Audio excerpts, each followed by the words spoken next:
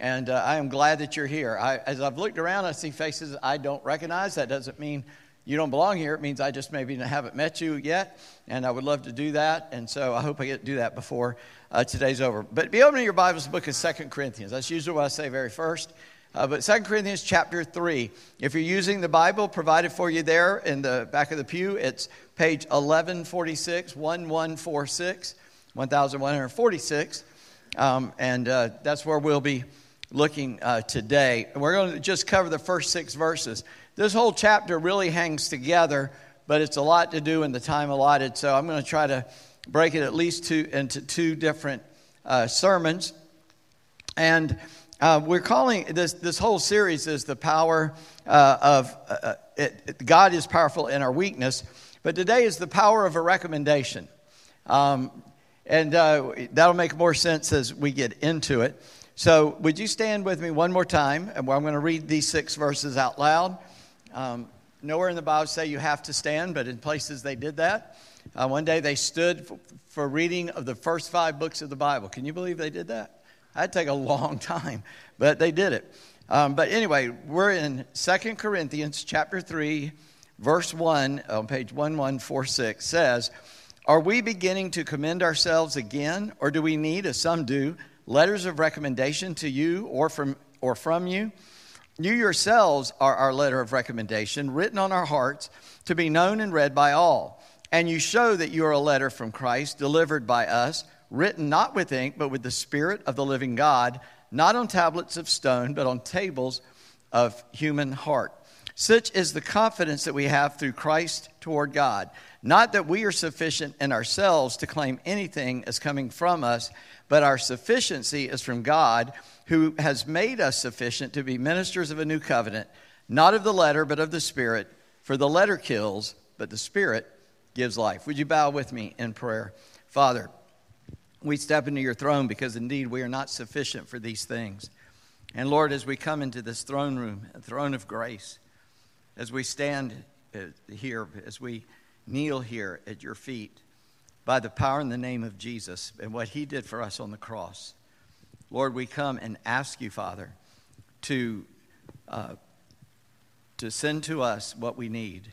God, thank you that you gave the Holy Spirit to be poured out on us to Christ because of what you did, Lord Jesus. And we pray now that the Holy Spirit would open our minds and hearts to see what you say to us in your word, that you would fill us, empower us, teach us, help us to know we cannot understand your word apart from you, apart from the Trinity, but the Spirit comes to interpret for us according to what you told us. So we're just asking for what you've already promised, and we know that you will fulfill that promise. But Lord, we also pray that as we hear this and we see a place we need to obey, that we will be obedient, no matter what it looks like, no matter the cost. Give us your grace in this moment, for indeed, as Paul says in this passage, we are not sufficient for these things, and we ask for your help. Lord, we also ask you to rebuke our enemy, the one who would confuse us, the one who would distract us, the one who would lie to us. Lord, we pray that you would bind him today so that your believers might hear clearly and that those who need to know you might hear from the Holy Spirit of their need for Christ. Lord, we thank you for all your glory in Jesus' name. Amen. Y'all can sit back down. Well, 2 Corinthians becomes a more and more interesting book the more you look at it, the more you read it. I hope that you're going home and rereading some of these things and looking at them on your own. And Paul comes to an interesting passage here that you may or may not understand how this happened. I can illustrate best out of my own life because when I grew up in church, I was going to church, as I've said, often 9 months before I was born. My parents made sure of that. And I was in my 20s before I knew not going to church was even an option. I just thought that was something you had to do, or, somebody's going to hurt you. And in my case, they might have. But anyway, and so I was just always there. And we had these great preachers come in, famous vets. I didn't know they were famous till later. When I was a kid, I just thought, we got some guy coming and preaching again. But later, I started to study preaching and preachers and things and realized, man, I got to hear some of the great preachers because our pastor, he was relatively famous himself. And I didn't know that as a kid. So it was real interesting. Something I noticed, they all had a little card. You know what I'm talking about? People ask, do you have a business card? Well, those used to be called calling cards. Thank you. Exactly.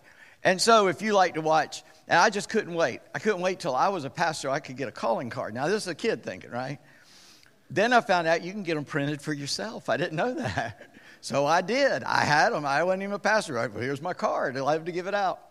Well, if you like to watch like TV shows based in like a last century or a century before England or even older, you would go up to this really nice door and you would present your calling card, right? And they would say, they'd tell the Lord of the house, oh, so-and-so is here to see you. And then they would take that card on that tray back to the guy and give it back because probably you couldn't get them printed you had to keep that one because you couldn't give them out like we can today. Well, now calling cards aren't even a thing anymore, right? They're good as little reminders to give someone, but we don't use them so much anymore. But in the New Testament day, in Paul's day, they did the same thing, only it wasn't a card. It would be a letter of recommendation. It would be a letter you would give, especially if you were coming to a place you hadn't been before. You would have someone that they knew or someone in authority write a letter saying, this guy's who he says he is and he's okay for you. It'd have some form on there, and you would present that letter of recommendation so the people would listen to you, would do what you ask them, what you might be telling them to do. So this is the context of how Paul starts this letter. It's going to help it make more sense to you today. So here's a statement I want you to take home with you today. It's not always what you know, it's who you know. Remember, the letter of recommendation was from somebody that you would like who to know, right? And it would give you an authority to speak. And I grew up hearing this phrase a lot because it's still true in the world. You could be the best candidate for something, but if you got an inside track, right? Don't we talk about that? Or if you know someone, then sometimes you get a better hearing. That's just the way of the world, wouldn't you say? So the same thing happens then. And notice what Paul says. Are we beginning to commend ourselves again? Do I have to do this again? Because Paul's already been in Corinth. He's the one that led them to the Lord. As I said last week, we looked that up on a map, and it just curves around up through Turkey, and you come to a place of water, and you cross over, and you're in Greece. And you come down on that side, and Corinth is over here in Greece. And over here was where Paul was last week. He went to Troas, and then he moved up into Macedonia, which is a whole region, looking for Titus. And he's on his way to Corinth. And he's trying to write to them, and he writes to them from Macedonia. I failed to tell you something last week. Troas was the place he was, Troas. And that was the modern, in their day, word for that city. That area was known as Troad, but I'll tell you where you can relate to this. That was Troy, where Helen came from. Helen of Troy and the war and the Trojan horse and all that. That happened in this spot across from Corinth. So now you come down this side and you're in Corinth. And Paul had been there before. He had led these people to the Lord and had established the church there. And now he's going to have to come back because they've listened to some people that they shouldn't have been listening to. They're starting to doubt Paul. And so Paul takes 2 chapters kind of setting the scene. And then he says, do I have to recommend myself to you again? And notice his answer. Or do we need, as some do, he's saying some people do need it, letters of recommendation to you or from you? Notice what he's doing there. He's saying, I don't need a letter of recommendation to you, and I don't need one from you. Why? Because he's saying, because God's my letter of recommendation. That's what he's implying to them. Remember, Paul was never made officially an apostle by men as far as we know. But Paul claimed that he had that office and gift from the Lord himself. And I do believe that those men did recognize him as such, but nowhere in the Bible does it say, so they had a ceremony and made Paul another apostle. In fact, we only see 13 total in the Bible. After Judas killed himself, they added Matthias, and that's the last time we see any added apostles in the Bible. There are people running around today saying they're apostles, but they don't know what the word means, and so that's not really true. But notice what he says after that. In verse 2, you yourselves are our letter of recommendation written on our hearts to be known and read by all. He's saying, You guys are my letter of recommendation. You're the guys I led to the Lord. You knew the truth. You were walking in the truth. You're a great church. And in the first chapter of the first book, he said, you don't lack any gift. They were overfilled with the spiritual gifts from God. And the next chapter he says, but I have to speak to you as immature men. They weren't mature in Christ, but they had a lot of spiritual gifts. And that's why they went into error, because they didn't mature in the understanding and knowledge of the faith. They had gifts to do a lot, but they didn't understand a lot. And so they were led astray. And Paul has written to them. They've repented of one thing. They're getting that straight. But these other guys are coming in saying Paul didn't know what he's talking about. So here he's making a case. I shouldn't have to go to these laborers. You know me. You know who I am. You should be listening to me. But he does something here I think is kind of interesting. In fact, I know it's interesting. He says, and you show that you are a letter from Christ delivered by us. Paul is talking about these letters of recommendation. He's saying, you guys are my letter. But more importantly than that, he says, you are a letter from Christ. What does that mean? It means Christ is recommending you, but what else are you doing? You're recommending Christ. If I knew somebody high up the chain that I needed his recommendation to go somewhere, that would be neat, unless that guy didn't like me. I could know a very powerful person, but he's not on my team, right? So I wouldn't want that letter, would I? So if Christ gives you a letter of recommendation, what does that mean? He's proud to be on your team. He's going to give that to you. And notice what Paul says we're supposed to do with that, or at least the Corinthian people are supposed to do that, but I would say it applies to all of us, to be read by all men. I hope this is sinking in.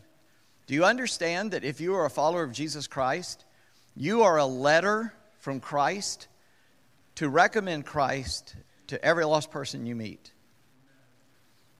So how do you live your life? How do you do your life so that you are recommending Christ to others? I mean, this seems all kind of like surfacey and innocent, but Paul always slips in something that should grab our attention and hits us kind of hard.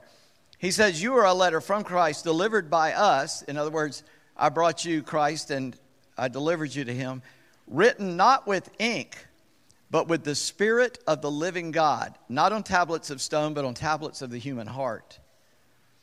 Now, what are the tablets of stone he references there? You already know. It's the 10 Commandments we find back in Exodus, right? That's the tablets of stone, God's word written down. He said, but God has now written himself on your hearts. This is a big theme in the New Testament. And there's a vast group of us modern Christians that still get this wrong. Paul's trying to help correct this here, and we'll see more about that in a minute. But we, like these Corinthians, are a letter from Christ for the world to see. That's really impacted me this week. As I've looked into this deeper and deeper, it caused me to pause, like, what do I do? What do I say? How do I act when 24/7, 365, 366 this year, because it's a leap year, I'm supposed to be showing Christ to other people with a letter that's written on my heart. He's changed my heart, didn't he? And in the Old Testament, Ezekiel, he says, I'm going to take out that heart of stone, and I'm going to give you a heart of flesh, and I'm going to write my word on your heart. And now, he didn't give me a heart transplant. He didn't pull out my physical heart, put a new one in. But spiritually, that's what he did. I had a hard heart. There was a war with God. I was shaking my fist in the name of God. Every lost person's that way. I know. I was 8 years old. I wasn't standing there going, I don't like you, God. But if I'm in the lost condition, that's how my life is being lived. It doesn't matter my age. What matters is I said, I'm going to submit myself to God's will. And when I did that, he saved me and he wrote his letter on my heart. And now I'm supposed to be living. Have I ever had a bad letter written on my heart for people to read? Of course. But once I understand this, I'm going to tear that one up and make sure the letter from Christ is the one being seen. Right? Would you say right for yourself? Yes? Amen? Okay, good. Yeah, amen's a 20th century yes. All right. So, we ought to be living our life that way. Now Paul goes into what is important about this, because guess what? Without Christ, your life is not going to be recommendable to anyone. Because as a lost person, you can't do anything righteous. You say, now wait a minute. Hold on there, preacher. I think you've gone too far. I know a lot of people are lost that do really good things. I didn't say you couldn't do really good things. I said you couldn't do anything righteous. Because God told us in the Old Testament that without God, all your righteousness looks like filthy rags to him. Because he is so holy, so pure, so perfect. The best thing we can accomplish apart from God, in his eyes, looks like a stinky, dirty rag. Let's look on in verse 4. And this is, the first one was supposed to be letters of recommendation, but this is, the sufficiency is from God. Look what Paul says in verse 4. Such is the confidence that we have through Christ towards God. So Paul says that we're confident that Christ put his letter on us, and we have that in Christ by God. God gave it to us through Christ, and we have that.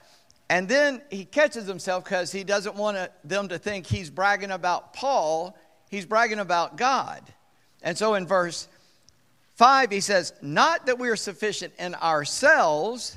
See, y'all thought I was going way off on a tangent. And here Paul is agreeing with what I was saying. Well, actually, I'm agreeing with Paul because I'd already read this, right? Not that we are sufficient in ourselves to claim anything as coming from us, but our sufficiency is from God. In other words, if you're sitting there and you're listening to the first part, and you say, well, preacher, that sounds real good, but I know I can't live that way. Well, you're right, you can't. And if you're sitting there going, that's right, I can do that, you're wrong. It's only people that realize they can't that can. Because if you think you can, you'll never access the grace of God, so you really can. You just are righteous in your own eyes. Right? Isn't that the balance of what the Bible teaches us about this? Yes, it is. You can say yes to that. I promise. Paul has humility beyond what we could imagine, but when we read him, it's like, man, he's strong. He's a humble man. He's like, I know I can't do this. In another place, he said, this is a true saying. It's worthy of all acceptance that Christ Jesus came into the world to save sinners, of whom I am chief. Paul knew he was the worst. He never forgot that he used to kill Christians. But the gospel is such, those Christians he killed were cheering him into heaven when he went. Because that's the nature of the gospel. I've said that a lot lately, and I hope you're starting to hear it. And so he says our confidence is through Christ toward God. And that word confidence means a trust. I looked up the word. It's used confidence, but if you have confidence in someone, you trust them. We use that word kind of interchangeably. Here's what I found interesting. There's only 6 places in the New Testament that this word appears. And in 2 Corinthians chapter 1, just 2 chapters before this, in verse 15, because I was sure of this, I wanted to come to you first so that you might have a second experience. That's the word confidence, same word. In 2 Corinthians chapter 8, we'll come to later, verse 22. And with them we are sending our brother whom we have often tested and found earnest in many matters, but who is now more earnest than ever before because of his great confidence in you. And there's that word again, trust. 2 Corinthians 19:2, same book, chapter 10. I beg of you that when I am present, I may not have to show boldness with such confidence as I count on showing against some who suspect us of walking according to the flesh. It's going to take you to chapter 10 before he says, tell you what I'm going to do with all those boys that are telling you a lie. I'm going to deal with them. And in chapter 10, in verse 2, he says, I'm begging you, please get yourself right, because I don't want to lump you in with them when I come in, and it's not going to be pretty. And then in Ephesians 3, same human author, Paul, uses this word, in whom we have boldness and access with confidence through our faith in him. Again, this word, we trust it. We trust that we can have access to God. And then in Philippians, again, Paul is the writer, the human author, chapter 3 and verse 4, though I myself have a reason for confidence in the flesh also, if anyone else thinks he has reason for confidence in the flesh, I've got more. Paul said, if you want to be confident in the flesh, I had all of that. And at the end of that passage, he said, but I threw all that in the trash can because it's not good enough. And then here, where we are today, in chapter 3 and verse 6. We don't have confidence in ourselves. We're not sufficient in ourselves as coming from us, but our sufficiency, our confidence is from God. We trust God to be doing something in our life. The first thing he says is, we are not sufficient. I want you to understand, this is one of the most important things that God wants you to understand in the New Testament. It is there's only one story that appears in all 4 Gospels other than the crucifixion of the Lord. Even his birth, only in 2 of them. But the story that is in all 4 is the feeding of the 5,000.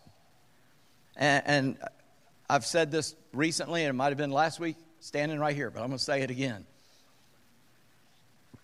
Because I don't think we can overstate what he's saying there. I'll give it to you in brief. They had 5,000 men plus women and children. They didn't have anything to feed them, and they couldn't get home in time to eat, and they'd been 3 days without food. And Jesus looks at the disciples and says, well, y'all feed them. Y'all didn't know Jesus was from the South, did you? He said, y'all feed them. And they said, we can't feed them. We don't have anything ourselves. If we don't have any money to buy anything, and if we had money to buy anything, they're in a store nearby. 7-Eleven's closed. And we can't go buy enough food for these people. And then if we put all the stories together, Jesus said, well, what do you got? They said, well, we found a little boy over there who had lunch, and the disciples have been fighting which one of us is going to go steal it. He said, well, go get it from him. Go ask him for it. Whatever. And so, whether the boy willingly gave, I don't know how that worked, but the boy gave him the lunch. And it was just some fish and bread. It was enough for one boy. I don't know why he hadn't eaten it in 3 days. Maybe it was all he had left. Jesus said, bring it to me. He blessed it, broke it, and he fed 5,000 people. And the moral of that whole story, they fed everybody there till they were full and took up 12 basket fragments to feed each of the disciples who hadn't eaten, they just served. And here's the moral to the story. Christianity is knowing you don't have sufficiency, you're inefficient, bringing your inefficiency to God, who turns it into sufficiency, and you feed a multitude. And Paul right here says, not that we are sufficient for these things. We can't do it. But what is our sufficiency? Our sufficiency is from God, there in verse 5. And verse 6, but our sufficiency from God, who has made us sufficient to be ministers of the new covenant. So he said, it is God that makes us sufficient. If you go back, and when you get home, I recommend you reading through 2 Corinthians. Every time we get to a new place, go back to the beginning and read up to where we are at least. Go back and read 1 Corinthians. You want a backdrop of this. Because in the first couple of chapters, he said, God doesn't choose smart people. I'm paraphrasing again. He doesn't choose strong people. He doesn't choose people who are mighty in the world. But he chooses the weak and the powerless. And he didn't say in the stupid, but it's implied because he said he doesn't choose smart people to be his. So if you're being used by God, and I tell this to pastors all the time, just know you weren't that bright, and you weren't that good, and you weren't that smart, and you weren't that strong. That's why God picked you, so you couldn't brag. It had to be from him. And all of us, at some point in our life, are going to think, I got this. No, you don't got this. You never got this. You don't have this as specific. I can relate this to many areas of life, but I'm telling you, living the Christian life, you don't got this. We don't have the ability or the power to have sufficiency, but God does, and he gives it to us as a gift. Another word we use for this is grace. It's God's righteousness at Christ's enabling. Because of what Christ did, he gives us grace. He gives us God power to do what God asks us to do. He doesn't give it to us to do magic tricks. He doesn't do it for us to get wealthy. He does it that we will do the will of God, that we'll bless other people, that we will be like Christ written all over our hearts. So when people see us, they see Christ. And that's what Paul's trying to get these people to see. Paul's sufficiency was only found in God. And any sufficiency we have is only from God. And that reference I made earlier is 1 Corinthians 1, 19 and 20. You see, God makes us competent to be ministers of the new covenant. Isn't that what he said? But that sounds really good, but I'm going to have to ruin this for some of you. He has made us sufficient to be ministers of the new covenant. That word ministers there, if you look it up, it's the same word as we use for deacons. It's the word slave, servant. We say servant because we all have this collective guilt over slavery of a people in this continent. But the Bible says we are slaves of Christ. We should never have slaves of human beings. Y'all know slavery's not over, right? It still happens. America is still the biggest slave country in the world. It's only now they kidnap children and women and sell them into slavery. Thank God we got someone in our church that's fighting that.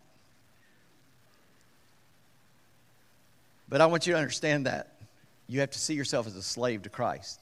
So if you're a slave to anybody else, you don't think you're in charge, do you? In fact, you don't say no to your master. You don't say, I don't think so, I don't feel like that today. You do what he tells you. Thank God, God is our slave master because he is kind and loving and generous and he gives to us. He doesn't treat us badly as some slave masters might do. He makes us competent to do his will. He doesn't remember children of Israel in Egypt? Moses wants to get them out of Egypt. They're slaves. And so when he goes to do it, Pharaoh says, I know, instead of just making bricks, now you got to get your own straw to make bricks. Before that, they'd bring the supplies to them. Now we're not going to do that. You got to get your own. And now you got to make more of them. And people are getting mad at Moses. Moses, what did I do? God told me to do that. And that's Pharaoh doing that, not me. God told me to come deliver you. I'm trying to do that. I'm doing what God told me. But the slave master said, oh, you think you're hot? We're going to make it harder on you and harder on you. We go to God with our need, and he supplies our need. He's not hard-hearted to us, but we are his slaves. And man, that's the best slave to ever be. Because now you're free from all human slavery. Once you're a slave to Christ, it doesn't matter what condition you find yourself in, you know you belong to Christ. And the only reason, look at Joseph in the Old Testament, that 11th son of Jacob, whose brothers threw him into a pit and sold him into slavery. And so he served well in slavery. He served well in prison. And God exalted him to deliver the people of Israel, right? He didn't grumble and complain. He just said, well, God's still with me. I'm going to obey God. And that's what he did. He kept obeying God. But I want you to see something else. That was a hard thing I had to say. You're a slave. But I got to say it. But notice what he says at the end of verse 6. We are ministers of the new covenant. The old covenant was written on tablets of stone. The new covenant was written by the Spirit, and the Spirit gives us life. Let me read the verse again. Not of the letter, but of the Spirit, for the letter kills, but the Spirit gives life. We understand that intellectually, but in the way we live, sometimes we don't. All letter of the law rules that you ever make kill you. It is only the Spirit that can set you free. Because I'm not a Christian because of what I did. If you're a Christian because of what you did, you're not a Christian. You're lost. Because you can't become a Christian. And in Galatians, if you'll read that book that Paul also wrote, you can't be a Christian and then go back into being a slave of the letter. Because God puts the obedience in our heart and we just obey what he said. Now God gives us right and wrong things that we know about, and we ought to call wrong wrong and right, because only sane people do that, and saved people are the only ones that are capable of being sane. But not the letter, because the letter kills. Let me give you another reference, and it's Romans chapter 2 and verse 29. And let me read what Paul says in Romans 2:29. And when I say Paul, I should say it every time, under inspiration of the Holy Spirit, said this, but a Jew is not inwardly, and circumcision a matter of the heart. That's how you showed that you were in the old covenant. By the Spirit, not by the letter. His praise is not from man, but from God. He said, you're not a Jew if it's just physical. You are a people of God. That's how he's using the word. If you've come to Christ and you got a new heart. That he's opened your heart to him. You see, it's not by the letter, because the letter kills. Our salvation is a work of the Holy Spirit in our life. And we are ever and forever indebted to God for giving us that life. In John 10, you know the verse. I came to give life and to give it more abundantly. You see, the Bible goes contrary to our thinking as lost human beings. Because our thinking as lost human beings is fight, scratch, get all you can all you get, poison the lid, and sit on the rest. Sit on the lid and poison the rest, should say. That's how the world thinks. God says, give everything away, and you'll have riches in heaven. Because I promise you, the day after you die, you're not going to be able to spend a dime here.